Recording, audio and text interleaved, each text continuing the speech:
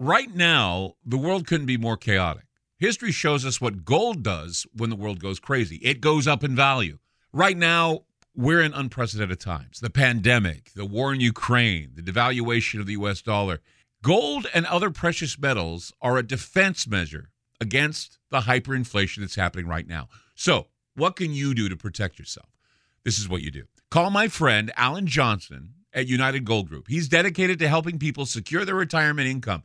He'll help you with gold, silver, and other precious metals and show you how to set up your own self-directed IRA. Safe and secure, United Gold Group makes gold ownership easy and affordable. There couldn't be a better time. Call now and get a Silver American Eagle proof set with a qualified IRA. Call 800-753-8534. Again, that's 800-753-8534. Or visit UnitedGoldGroup.com. I'm Clyde Lewis, and you're about to listen to a sample of today's Ground Zero show. If you'd like to hear the podcast in its entirety, sign up at aftermath.media. I'm Clyde Lewis, and this is Ground Zero. The number is to call tonight, 503-225-0860. That's 503-225-0860. You know, part of the battle for the public's hearts and minds is to convince people to regard wars and conflicts as a disconnected array of events, not the planned agendas of establishing a new world order. No, it's the idea that wars are random. That poof, there's a war, and poof, we need to do something about the war, or poof, we bomb somebody in Iraq, or poof, we bomb somebody in Afghanistan, and we all go, wow, you know, it's hooray for our side, yay. But what we don't think about is how bit by bit, piece by piece, it edges us closer and closer to annihilation. Every little war piles up. Every little incident piles up. It's like the invasion of Ukraine by Russia. That didn't happen out of the blue. And that's the thing that really irritates me about the propaganda in this country, is it makes it sound as though that Russia just woke up one day and said, hey, we're going after Russia. That didn't happen. You know, it is not the result. It was not the result of a power-hungry madman like Vladimir Putin hell-bent on taking over Europe. No. This is a designated spot for ground zero for a possible nuclear incident that could affect all of Europe. And we've known this for a long time. We've known that this is going to be the battleground. It's setting the stage for a limited nuclear exchange or a major nuclear exchange.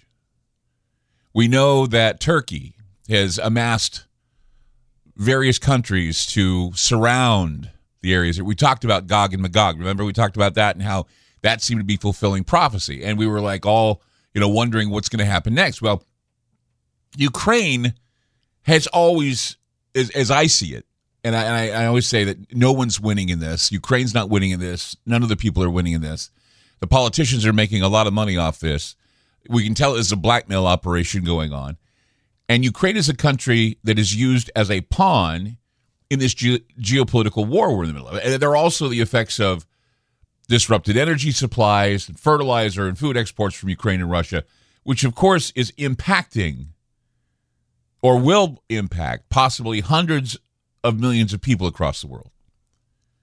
And last night we were talking a little bit about this situation, the geopolitical situation, because you can't ignore it. I mean, even though the media has been completely charged up about the Mar-a-Lago investigations or the raid, they're ignoring the fact that tensions in Russia and Ukraine are now firing up again, and that the possibility of nuclear exchange or the possibility of a nuclear incident accidentally triggered is right now being talked about all over Europe.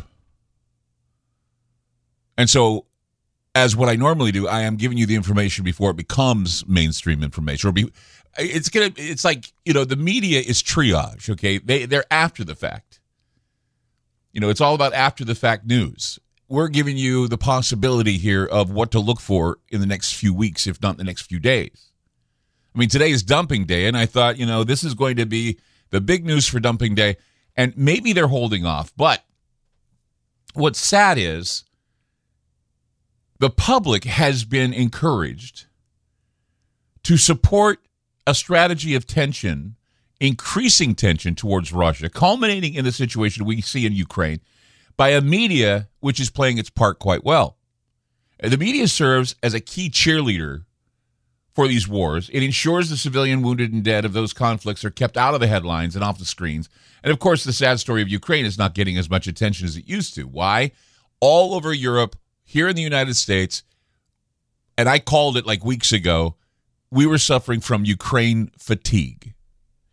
And now we're looking at Europe and most of Europe, Germany especially, expressing their Ukraine fatigue. Why? Because they know that when winter comes, they're going to have to make some sort of a concession in order to heat the homes in Germany, in order to heat the homes in England, because this is where we're getting all this fuel from. It's from Russia, and with the war in Ukraine and Ukraine and Russia going on, there has to be a moment, a key moment, where sides are taken, and we can't have the cheerleading anymore. We can't have the poor Ukraine anymore, because Ukraine now is becoming just as bad as Russia is. And I mean, we should really take this all into consideration. And I know that Ukraine and Russia has not been on everybody's mind, but it will be soon, because, look, so much quiet. Have you ever felt like when things are quiet, you know that something is going on? They're plotting. They're thinking about the next move. And when things are so quiet, you may hear a loud roar soon, and that loud roar could be an unfortunate nuclear incident. Now, I'm not saying it is going to happen. I'm saying that it's moving towards that. I'm hoping it doesn't happen, okay?